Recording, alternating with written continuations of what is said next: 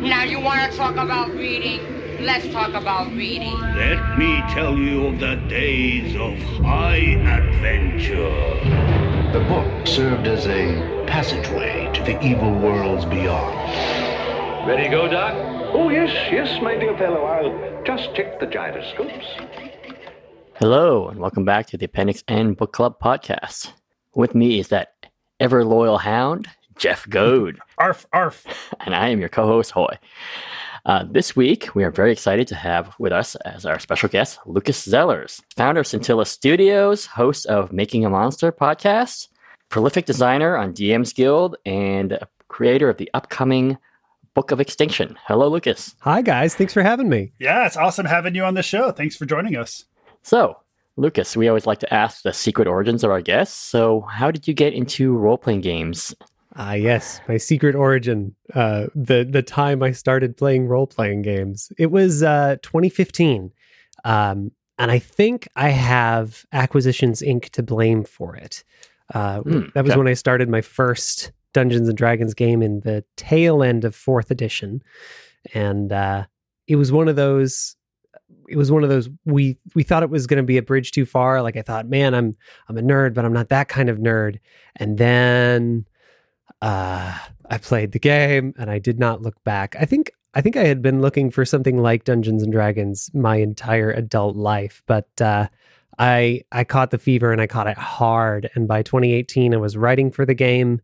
By 2021, it's pretty much my part-time job. And I've never looked back. So you've just mentioned being dyed-in-the-wool nerd, but that was a step too far at that point. So what were the things that you were nerdy about? Science fiction, fantasy? What were things that, sort of got you there? Yeah, I think I have my dad to... No, I know this. I have my dad to thank for this. He had bookshelves full of the golden age of science fiction. Omni magazine, he had just a whole shelf full of the back issues of Omni magazine, which was out of print for decades by the time I found it. But it was, oh gosh, and now I'm trying to think of all of the authors that I read growing up and are not. Sheckley, bunch of other Asimov. people. Robert Sheckley, bunch of, Zelazny. Arthur C. Clarke. Yeah. And so you got to actually see them you actually read them in the magazines or his book or in paperbacks? Both. Like you actually went Both, to actually. Well, yeah. So magazines is almost, it makes you almost sort of a weird hyper throwback because they're so hard to find in the magazines nowadays. Yeah. So was he encouraging this, or was it just something that was just sitting there on the shelf, just kind of like an object while you were a kid, and then suddenly you sort of dug in? I think they were just to hand. Like my dad was extremely well read, and he read broadly, and he read a lot. So I worked my way through his bookshelf, and I would say, "Hey, Dad, what do you think I should read next?" And he would give me a copy of Watership Down. And I'd say, "Hey, Dad, what should I read next?" And he would give me a copy of, oh gosh, I can see all the covers and none of the names. But and then I went through my dad's bookshelf until I ran out of books. And then I just kept going in that same vein, reading a lot of fantasy, reading science fiction. It's hard to say dyed-in-the-wool nerd or geek without recognizing that at some point within the last 20 years, and I think it might have been 2001 when Peter Jackson's Lord of the Rings came out, we became mainstream, and right. The label nerd became less and less useful. But that's a different podcast, probably. Well, it's actually an interesting discussion because part of our stuff is sort of archaeological. This podcast looking back into the origins of Dungeons and Dragons, and so there is that transition point where it's mainstream, and it's actually caused some distress for people who've been around a lot longer because this thing that was so much theirs personally, is now mainstream culture. Yeah, they loved the thing when it was hard to love, and here we are getting it for free. Yeah, exactly. Yeah, exactly. So it's an interesting conundrum for people like that, and for us, I think to a certain extent. But the gaming wasn't really, so maybe it was on your radar, but you said no, that's maybe not. Didn't fit your sort of self-image yet until relatively recently. Yeah, I wasn't a gamer. I was a reader and a lover of science fiction and fantasy. Terry Pratchett. Sure. That was that was the 90s for me. And then I didn't discover tabletop games until 2015. after college. And I've only been doing it for 6 years, which is a long time, but I've only been doing it for 6 years. And I haven't really found anything else that I could hit as hard as Dungeons and Dragons and tabletop role-playing games. Right. Every creative pursuit has a home in Dungeons and Dragons. If you write, of course. If you are a statistician and a tactician, of course it's there for you. If you make things, visual artist, of course. You're an artist. It's all... Yeah. And I found this thing that could bring together every little bit and piece of creative energy that I had been putting out and introduce me to this bizarre cross-section of humanity that had been doing the same thing. And we all had something in common suddenly. So 2015, and then henceforth. Onwards, right. Now, it looks like the bulk of your released work, at least, is in the Dungeons & Dragons 5th edition. Yeah. Is that because it's first and foremost the thing that you most love? Is it commercial? Is it a bit of both? I mean, are there other things that you're dying to work on that are not in the 5th edition sort of realm? 5th edition was what was selling. 5th edition was when Dungeons and Dragons gave us, or rather Wizards of the Coast gave us, the system reference document, so a tiny piece of the core rules, everything that makes D&D work. They just gave that to the world, and that spawned this incredible ecosystem of third-party independent publishers for Dungeons and Dragons. So I came into 5th edition as a designer and a writer, not because I really wanted to be in 5th edition, but because that was the space for people like me at the time. And there are plenty of other game systems that I've loved, that I've played and enjoyed and would love to write for, Apocalypse World being one of them. But 5th edition is a cultural juggernaut. For sure. You guys probably know this. With Making a Monster, I tried to cover game systems other than Dungeons and Dragons, partly because I wanted to provide diversity of perspective, and also because I wanted to avoid the success is a number between 1 and 20, and I hit or don't sort of rhythm of storytelling. I wanted to find some other ways of doing that. And the Dungeons and Dragons episode do better by about 40%. So people know D&D. It's really accessible for people. 5th edition was a really streamlined, elegant system that dispensed with a lot of the sort of arcane stuff that made earlier editions difficult to access and write for. So for all of those reasons, I ended up pretty much writing pretty much exclusively for that system.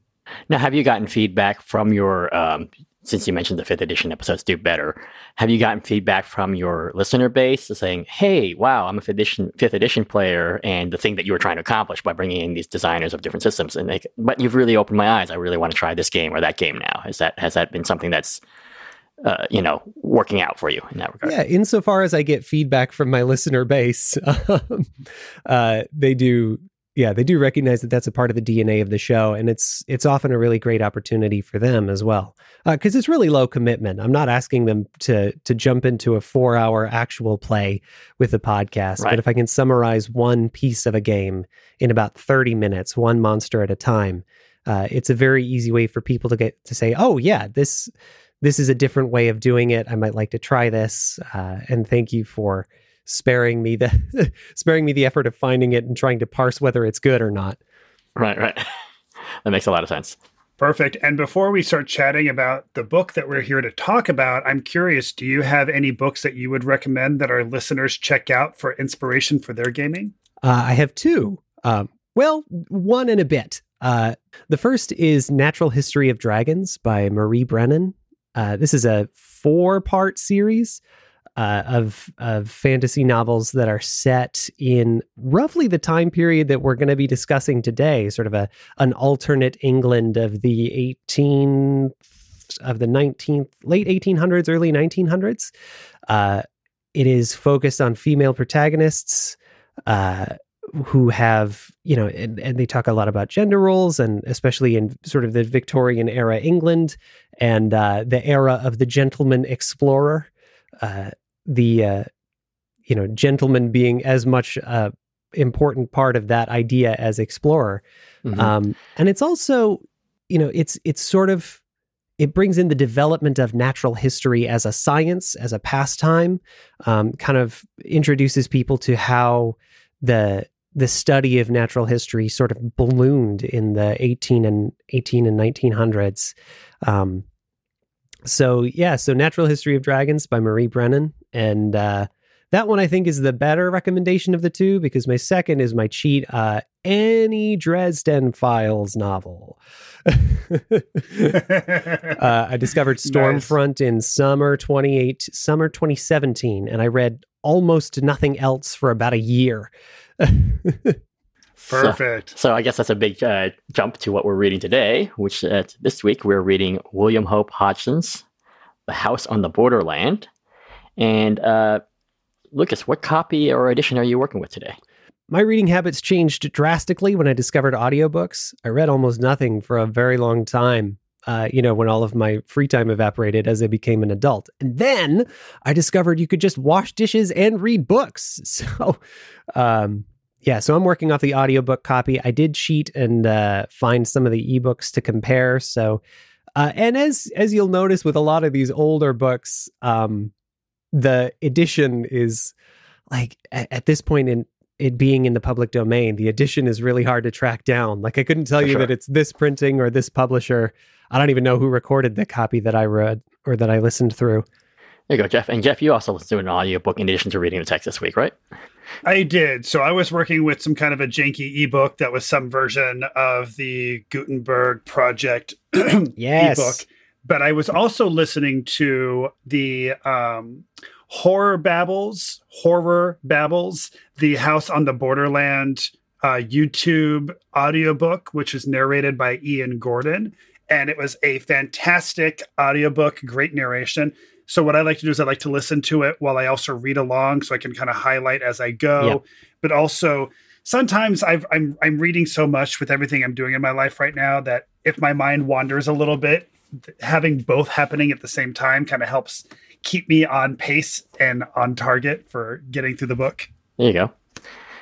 This week I was started with the Nightshade ebook on the Kindle, but I was really annoyed by the typography, the electronic typography. So I switched to another public domain copy from Standard eBooks, which takes a lot of the books from Gutenberg, but cleans them up, does new typography specifically to be read on, Kindle or iPad.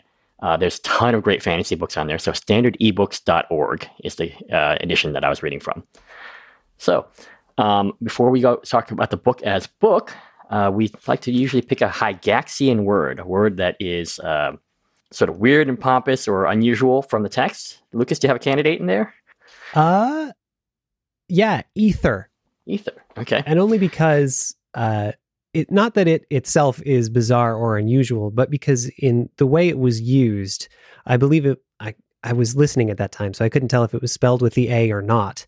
But the way it was used was to refer to aether theory, or the stuff of which space was supposed to be made before we realized what a vacuum was. So it's really interesting to me that in this predecessor of the cosmic horror genre, we were still talking about a version of, or a conception of the cosmos that's much, much kinder, the way it was conceived of in ether theory. Mm-hmm. And it is interesting because this book is literally a dividing line between traditional Gothic and cosmic horror. And I think it was about 3 years or 2 years after Einstein's theory of special relativity that it came out. So this is like, boom, like a whole, the cosmos is being rearranged. And like you said in our patron book club, like this book is the book on the borderland exactly. between those. And we had a lot of great candidates from our book club as to word of the week, but I'm going to go with Kalpas, which is from Hindu mythology. It's an indefinite period of time, a kalpa. Actually, it's supposedly 4.32 billion years. Sorry, what? Kalpas, Kalpas. So, but how did they come to that number? I don't know. It's but they subdivide all these calendars and the Hindu universe, it sort of repeats itself. And so he's using this, the narrator uses in the term when they're doing that time travel thing where he's traveling to the end of the universe, and the second time he sort of has this out-of-body experience. So Kalpas, Kalpas. Nice. I also had a candidate, which was pertinacity. There you go. I thought pertinacity was a good word. And I also think the quote where it comes from is great. And yet, such is the pertinacity of human curiosity that at last my chief desire was but to discover what lay beyond that gloomy entrance. Right. And there's an example of prose. Lucas is shaking his head. There's an example of the kind of prose you can expect from this book. Yes. Yep. Oh, man. And the definition of pertinacity is perversely persistent or stubbornly tenacious. Right. And you would have to be very pertinacitous. Nevertheless, she persisted. Nevertheless, exactly. I think if you came to this book completely cold, you would have to have a certain amount of pertinacity. Right? But so, having said that, Lucas, what was your reaction to this book?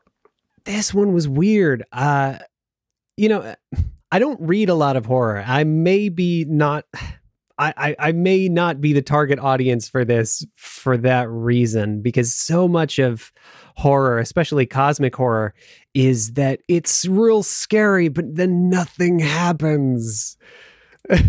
I loved it for what it was. I loved it for its ambition, for its being the forerunner of a new way of conceiving time and the cosmos.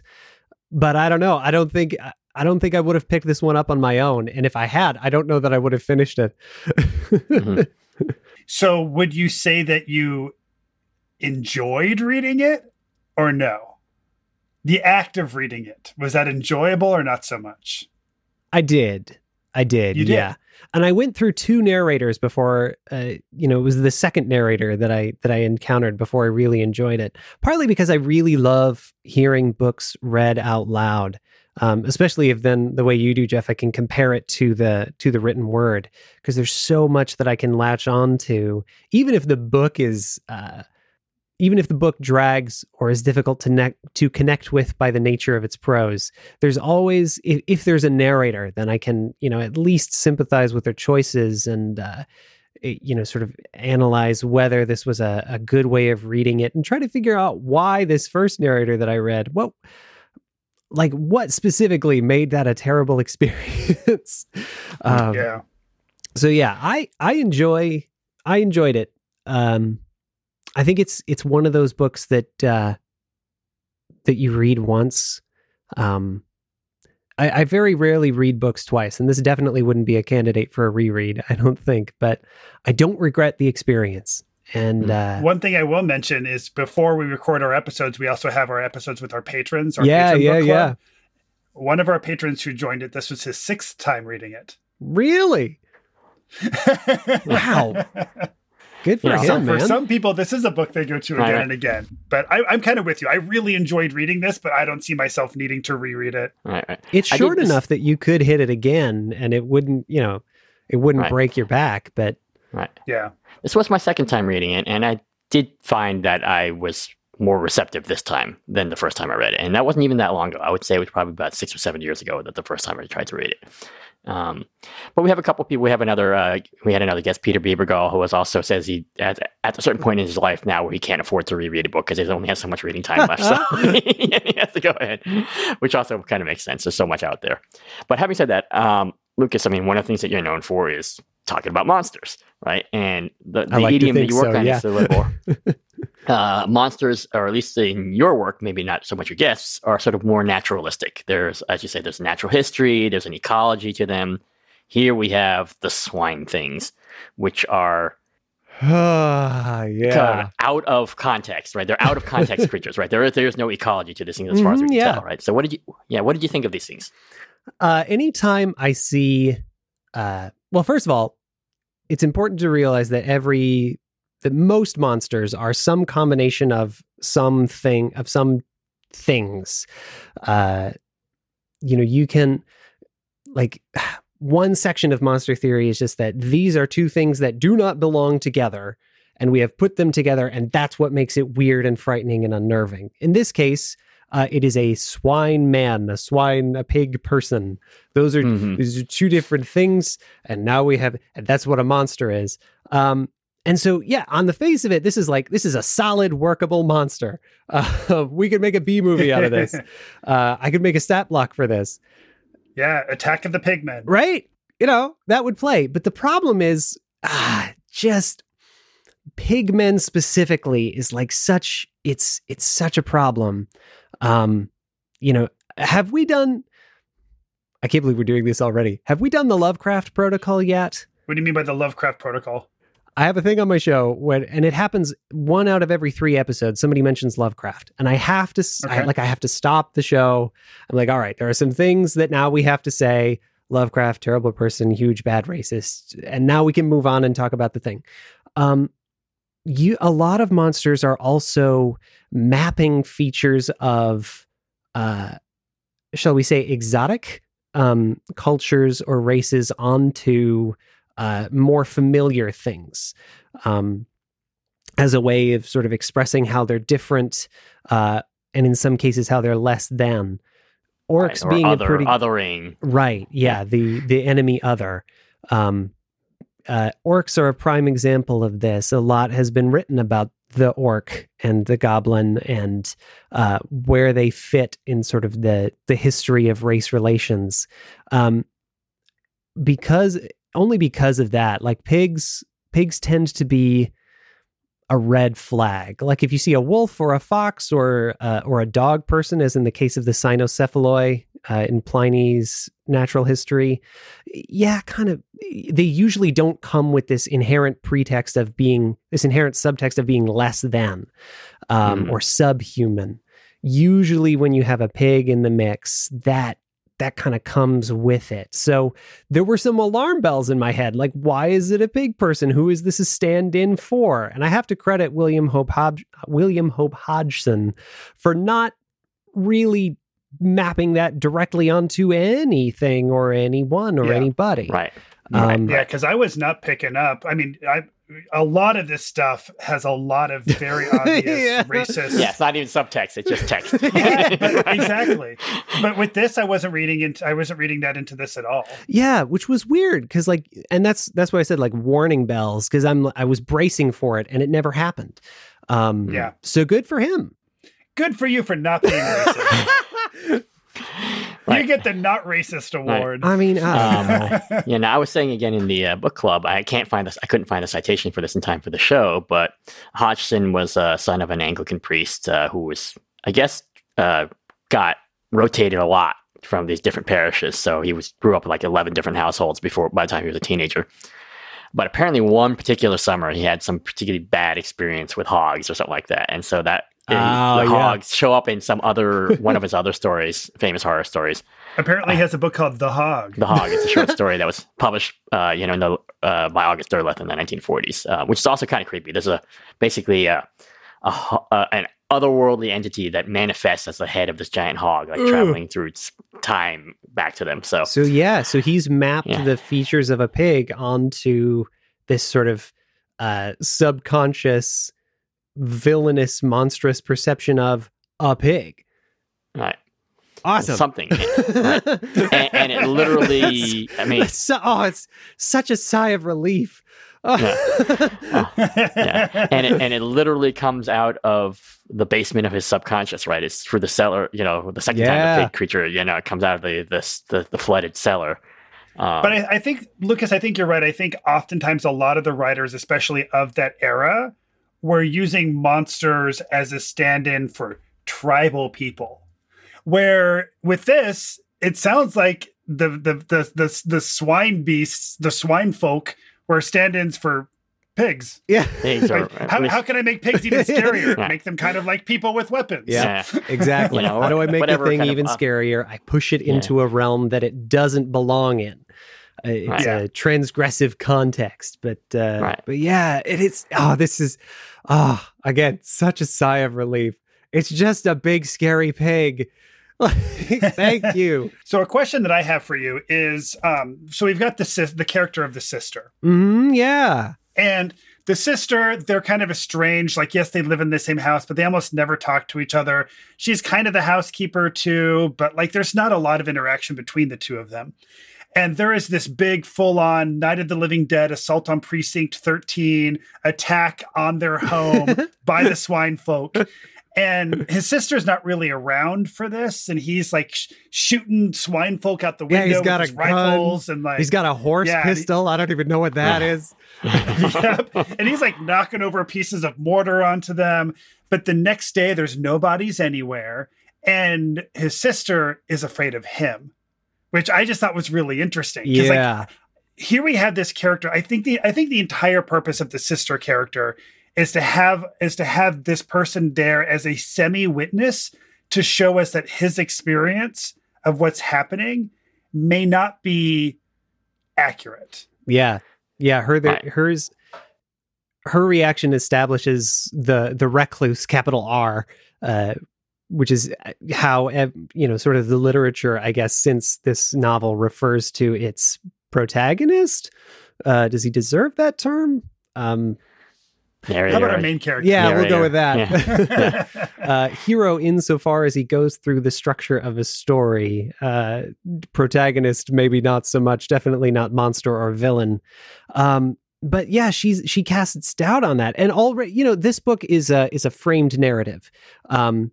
It's 3 levels deep. So we are first introduced to this story by William Hope Hodgson himself, saying like, I found this and I'm presenting it to you. And then the story he tells is of 2 dudes on a 2-week fishing trip in Ireland, which, like, when was the last time anybody spent 2 weeks like backpacking? That's awesome. Right. Already these guys are real cool.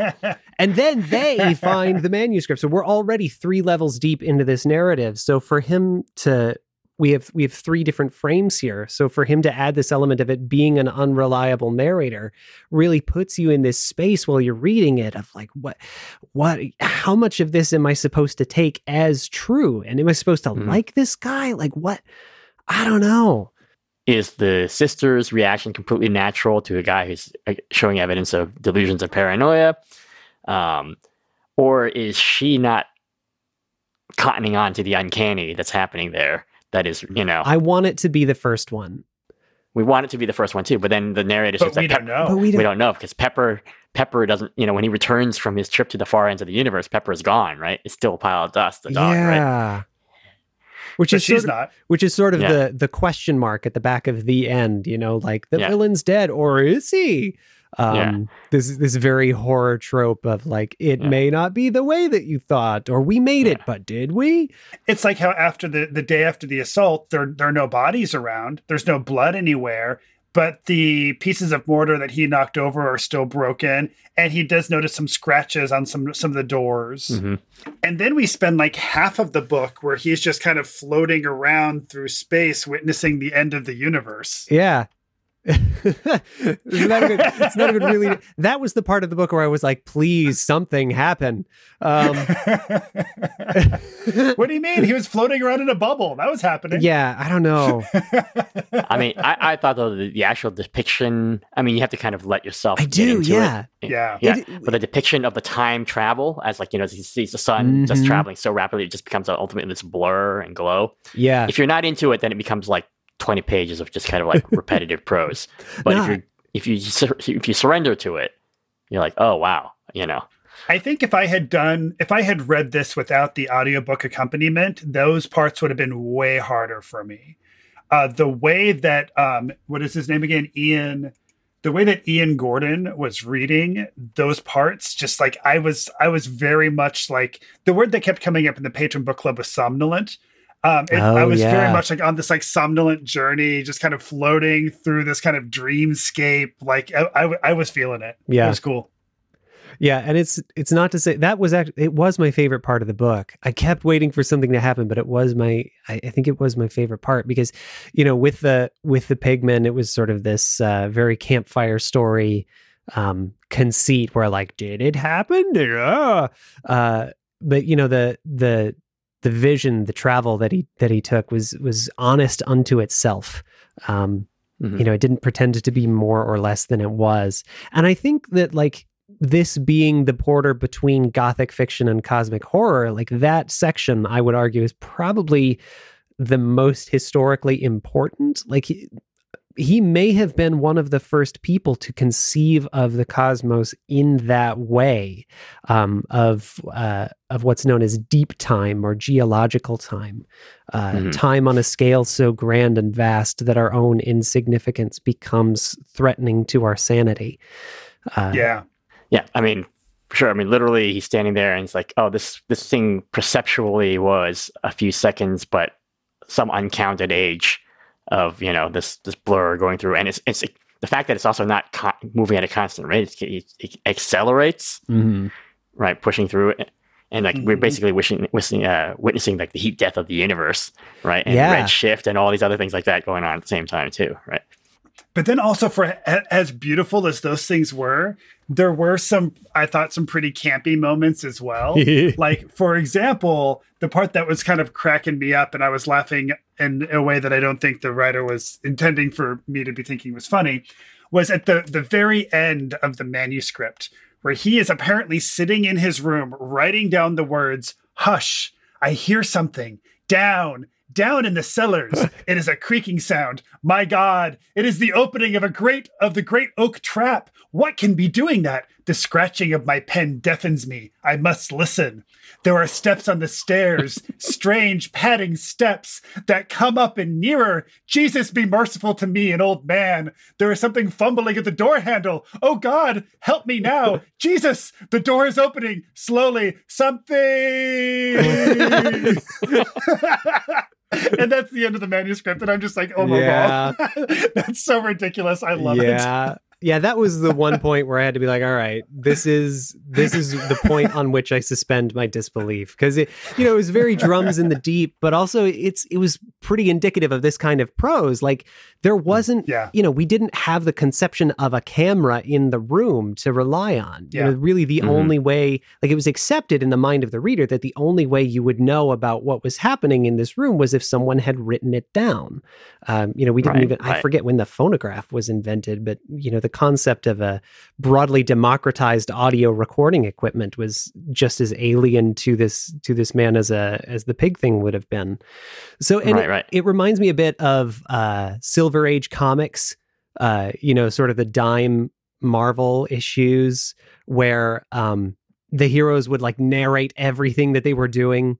Or old Superman radio dramas where he would go like down, and it's like okay. It's almost like this is the mechanism by which the story has to be told, and I have to be okay with that as a reader, even though every fiber of my being is screaming, "Get up and stop writing this down." It's like with found footage horror movies. Right, yeah. There's always a point in the found footage horror movie where you're just like, put down the camera and run away. Like, why are you still holding on to this camera? So part of it is like, if you have this device that you're trying to use, you have to find a way, you have to find some reason for the main character to stick with that. Because otherwise we don't have that found footage and we don't have that part of the manuscript. But for our story, we need to have it. Right. So we have to have that willing suspension of disbelief. And actually, Lucas, you point out something kind of interesting also, which is kind of maybe orthogonal to this discussion, but every medium sort of has to recapitulate the previous medium until it finds its own language, right? So, so you had the. Boy, like, could you say that again? I like it very much. Every creative medium. So, like, if you were talking about, like, so the Superman thing, they had to do it like a radio play.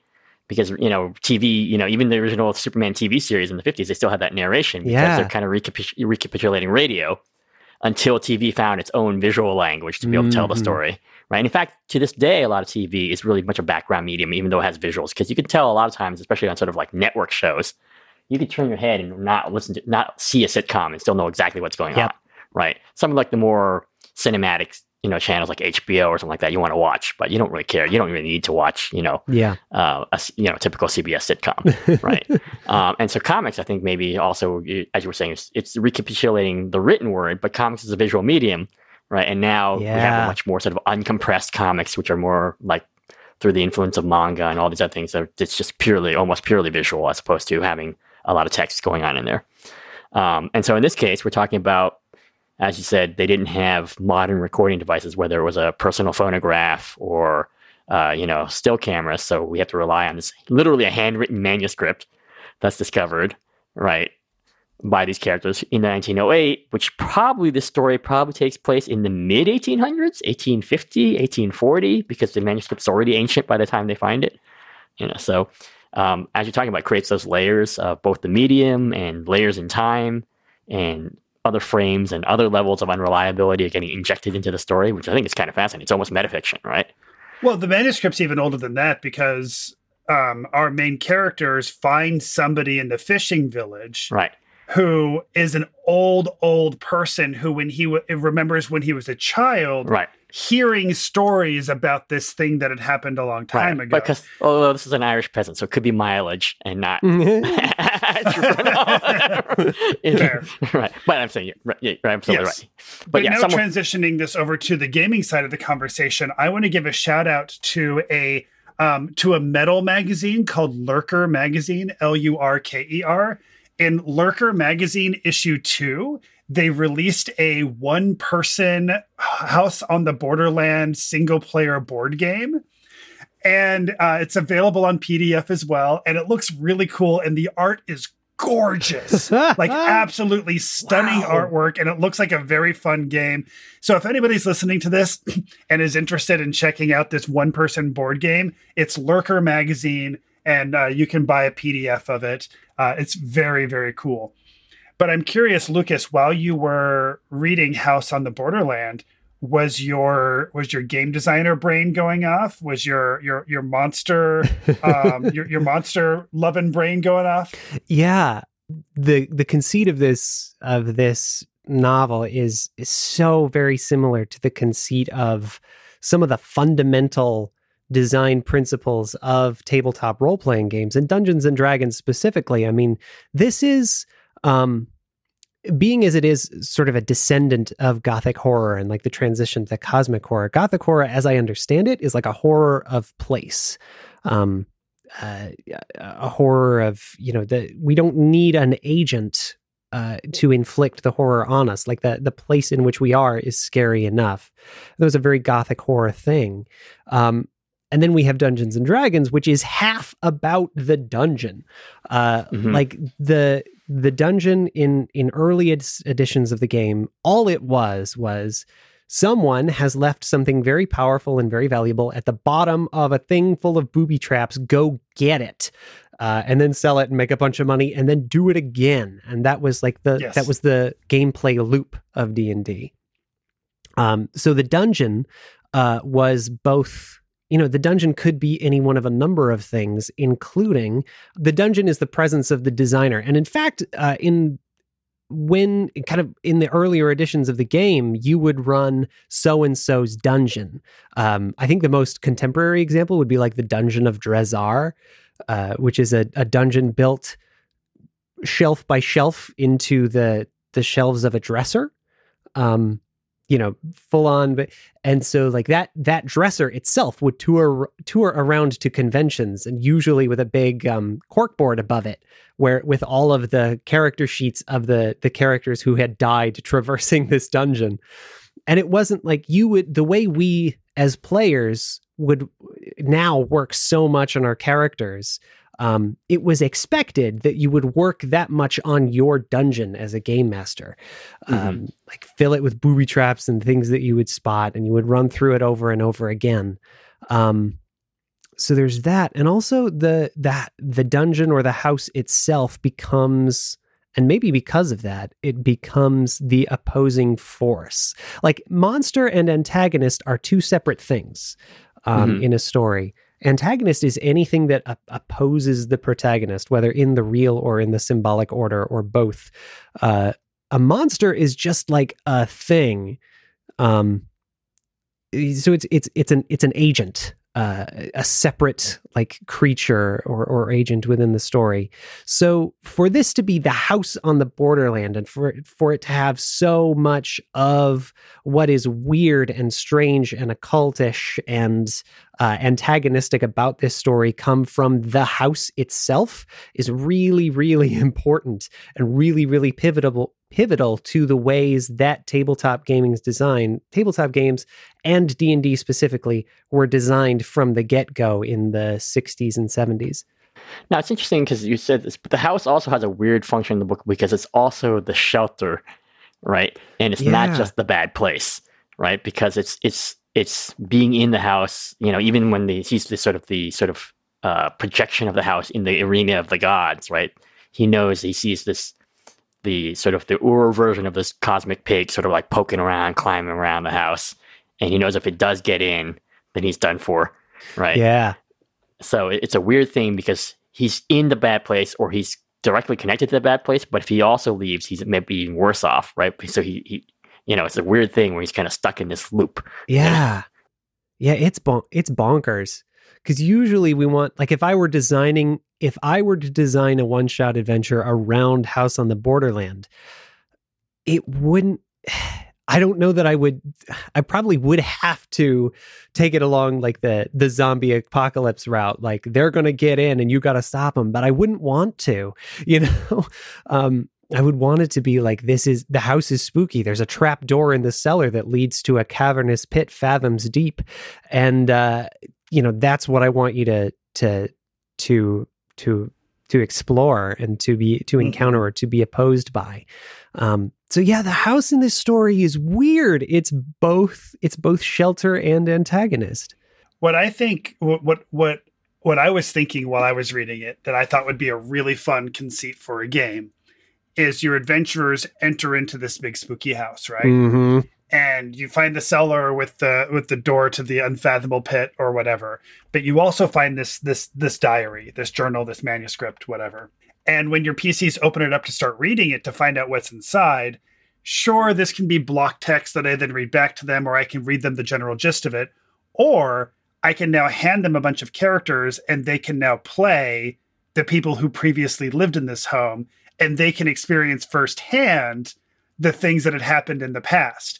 And the things that they do are going to determine what's happening in that world now. Ooh, I like that very much. I think that could be really fun. I cannot imagine how I would make that work. If I could do that if it were just me and it were just like 4 people who were running that. But if I had to package that into a PDF that someone else could read and use, I don't know how I would do it. This would almost be something that I would have to tell another DM, like at a convention somewhere, like, this is a really cool idea. Or like the False Hydra, that sort of, that's not a written adventure. It's just a creature encounter, but it doesn't have like a stat block or subheadings or, a block section called role playing the Hydra. No, it's just an idea that you have to give to people. And I hear a lot of those, like the Amnesia one shot, where you start the adventure with blank character sheets, and your players have to fill that. And you roll up your stats as they become applicable. Well, they already exist. That's the point. It's like, you don't roll them; you have to discover them. Exactly. So yeah, the players are rolling it, but you're discovering it by rolling it. Yeah, and by playing it, right? And I couldn't write that down in exactly the same way that I couldn't write, like, you gotta play that, you gotta be the flashback. But I would love to try it. Sort of in a similar vein. So again, we were talking about monsters and effects. So seems like it's important for at least a lot of your work that the monsters have some sort of reason for doing whatever it is they're doing, right? Whether it's naturalistic or not. Right, yeah. Right. Here, we don't really know. They just seem to be antithetical to life or anti-creation. Right? Is that something you can work with, or is that just too, like, I mean, I'm not talking about like, and they attack, right? It's deeper than that. Yeah. Right? And is that something you can work with, though? I think it is. And I resisted this for a long time because the conceit of my podcast was that every monster tells a story. Every monster is a package of ethics and morality and the way we tell truth to each other over time. And a lot of the designers that I talked to were like, I just wanted to give the players something to smash. And I like using robots for that because we don't have to ask questions about them. Goblins are the same way, and that's why I hate goblins. They're nothing. Yeah. They're XP bags that you hit and they explode into coins.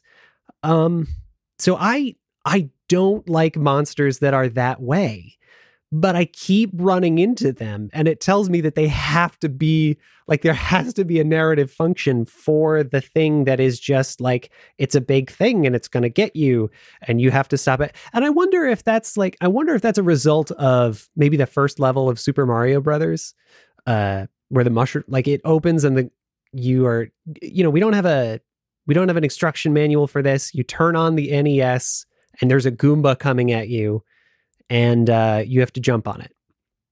So I wonder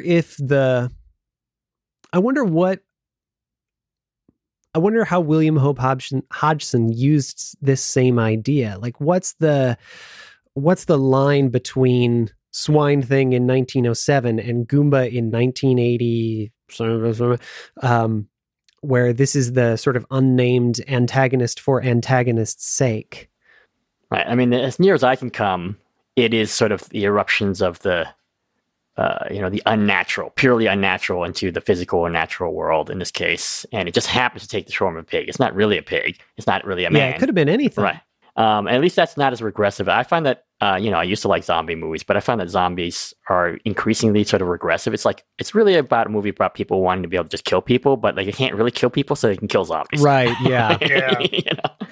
And that's why when you're talking about goblins just being things that you hit and then they explode into gold pieces, I feel the same way, which is why whenever I am running D&D modules that have a bunch of goblins or hobgoblins or orcs or whatever, they're always bandits, they're always humans, and when I run them, because that to me is more interesting. Having said that, okay, Lucas is pondering. I don't want to step on you. Well, the reason why I find that more interesting is because it's no longer morally clear. For some reason, like in D&D, like, oh, it's a goblin, I can just kill it and not think about it.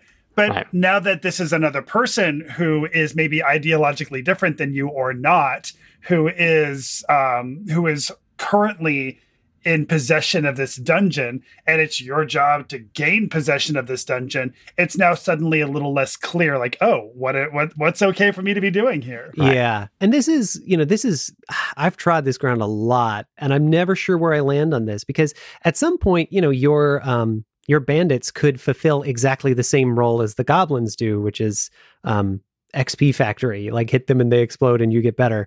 And I really think, like, maybe it depends on, going back to that idea of like the point on which we have to suspend our disbelief, or the function of the medium within the story. Do we accept that goblins are morally clear or morally blank, and we can hit them and they turn into experience points? Is that a function of the game? Like, do we have to have that because that's the way the game works? And then do D&D players reject that en masse because that is not necessarily the way that D&D works? And do you get credit for rejecting that, or like shooting for more of a morally nuanced game just because you want a morally nuanced game? Right. I mean, that's a big discussion, right? What do orcs signify and all the stuff like that. Yeah. Right? Now, but the interesting thing is that old school games sometimes get a bad rap. What we call by old school, I mean like first edition of Dungeons and Dragons, second edition going backwards. Which, keep in mind, was no earlier than 1974. Right, of course. So not really ancient in the course of our culture. Certainly not on a geological perspective. Exactly. But, I think maybe one thing that people who play 5th edition who are having these problems, or, more recent editions who are having these problems with, like, as the ethics of killing monsters for, decrease my personal power, is that in the old school games, it's actually somewhat decoupled, right? Because you get far more experience points from looting the dungeon than actually killing the monster. Yeah, so the gold itself was turned almost 1-for-1 into experience points. Right. Yeah, it was 1-for-1 depending on the system, but usually. And so that actually sort of disguises what people think is this traditional gameplay loop of going in and bashing the monster. No, it's really not that. It's about descending into this mythic, weird other space, underworld, and returning alive with something to show for it. Well, and part of it then becomes if initially if you're gaining XP by looting gold, then that just means the richer you are, the more powerful you are, which is also its own weird thing. Yeah, but then the Monopoly principle of that is exactly. And then, but then now what we're doing is you murder things to get gold, which are to get XP rather. So you get more powerful through murder, right? Yeah, which is maybe even more problematic. Right. But yeah, I mean, if you take the gold literally, obviously it's a problem, but it's not as big a problem as killing people. Yeah, I think. But I guess what I think. Yeah. I guess what I want people to come away from that with is that it's really not about what the thing signifies, or whether this is capitalism the game, or whether this is colonialism the game, because any game can be anything depending on how you at the table play it. And if you have a bunch of players who don't want a morally nuanced game, and they want a game where you jump on the Goomba and it gives you a coin, or you hit the goblin and it gives you experience points, then that's the game that you need to be playing. In the same way that this is like, I agree. You can't yell at the protagonist for getting up, for staying at the book and writing out the words, because that is the thing that you are reading, you know? Right. Yes. Yes. So yeah, right. You can participate or not participate, but you can't exactly. It is extremely important that you not think that your D&D is elevated above another D&D because it is a certain kind of D&D. I think the only thing that elevates a D&D experience morally, ethically, from a storytelling perspective above any other kind of D&D is how did it go for the people at the table? Like, did this game carry your message, and did the people who were playing received it? And was that what they were looking for? Did it impact them in a meaningful way? So yeah, we're a long way from pig people, I think. That's the symbolic value right there. Again, they're erupting from our unconscious basement cavern through the trapdoor and bringing all this other stuff with it. Right. Now, are there any projects that you're working on that you want people to know about by the time this show drops, which will be in February? Yeah. The biggest thing that I want people to know about is Book of Extinction. And we've talked about the 1800s and the beginning of natural history. We've talked about natural history itself as kind of an important influence in the way that monsters were made, and by extension, tabletop games. So what I've done is taken animals that have faced anthropogenic extinction. So animals that within living memory, in most cases, since we started taking pictures, have gone extinct. And I've turned them into Dungeons and Dragons monsters. It's really important to me that people realize that if we don't have a vibrant and vivid natural world, we are not going to have vibrant and vivid fantasy anything, because they're the same. And we are living in a very critical time for that to be protected. Vertebrate populations have declined on average by 68% since 1970. Extinction rates are now something like 1,000 times the background rate. We're in what is commonly known as the sixth mass extinction. There has never been extinction on a scale like this, but for 5 times in the history of the world. So the best thing that I thought I could do for people was to put those stories in a book and say, hey, this is what is slipping away from us. These are the stories that you're going to miss, and that you may have missed by a generation or less. And more to the point, this is how you can kind of turn them into a D&D monster. So on one side, we've got the, things like the thylacine, the Tasmanian tiger, the great auk, the passenger pigeon, as they really were. And then on the face of that, it would be, here's a magical creature sort of fit to live in the forgotten realms where magic is a selective pressure. The preview of that is out now and will be out in February until we kickstart the thing in September. And everything that you pay for that, we're not keeping anything. It's pay what you want. And everything that we raise through that will be donated to the Center for Biological Diversity, which is a U.S.-based advocacy program, or U.S.-based advocacy organization that works to preserve endangered species, habitat, and biodiversity. That sounds like a really awesome project. I really look forward to it becoming following it as it continues. Thank you. So it's my heart and soul, and I'm not ashamed to say it. Right. And Lucas, where can people find you and your other works? Online or otherwise? Yeah. The online home for everything I do is scintilla.studio. That's SCINTILLA.studio. There's a lot on there about, some graphic design projects that I've done, some music that I've made, but most importantly, the Making a Monster podcast at scintilla.studio/monster, and Book of Extinction at scintilla.studio/extinction. And for people who want to find us, we're appendixnbookclub@gmail.com. If you want to drop us a note and let us know what you think. We're also on Twitter at appendix_N. If you like this show, please rate us and review us on your podcatcher of choice. It does help people find us. And Jeff, how about our Patreon? Well, speaking of, if you like this show, please head on over to patreon.com/appendixnbookclub and show us your support. It means the world to us. In addition to just showing us your support, you also get some fun perks as well. Members of our Patreon are able to join us for our patron book clubs. Today, we had a few of our patrons join us. We were joined by Rick Byrne, Robert Coleman, Brandon Cruz, Rob Poyton, and Adam Stiers. In addition to those who joined us, I would also love to give a shout out to a handful of our patrons as well. Thank you to Corey Sepelak, Matt Hildebrand, Eric Bieritz, Eric Hallstrom, Sean Birch, Derek Varn, Michael Ben, Robbie Fioto, and Ian Little. We really appreciate your support. In addition to joining us for the patron book clubs, our patrons are also able to vote on which books we are covering.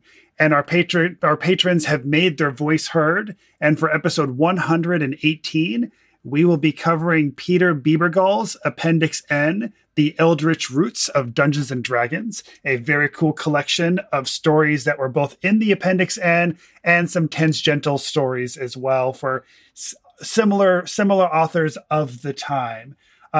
Now, normally we would also be announcing a poll as well for the next poll that we're going to be posting, but Hoy and I have decided to make an executive decision. And for episode 122, we are not going to have a poll. We're just going to be covering E.R. Edison's The Worm Ouroboros, which we're excited to cover. But specifically, the reason we're not doing a poll for that one is we have the possibility of having a very cool guest specifically for that book. So we are trying to make this happen, and we're very excited about what may be around the corner. So more information to come. But yes, TLDR, go to our Patreon and support us. Thank you so much. Lucas, it's been an honor and a pleasure to have you on. Yeah, thanks, guys. Yes, thanks for joining us. It's been my pleasure as well. And I want to say the reason I was really excited to be on the show is you guys are doing a really cool thing.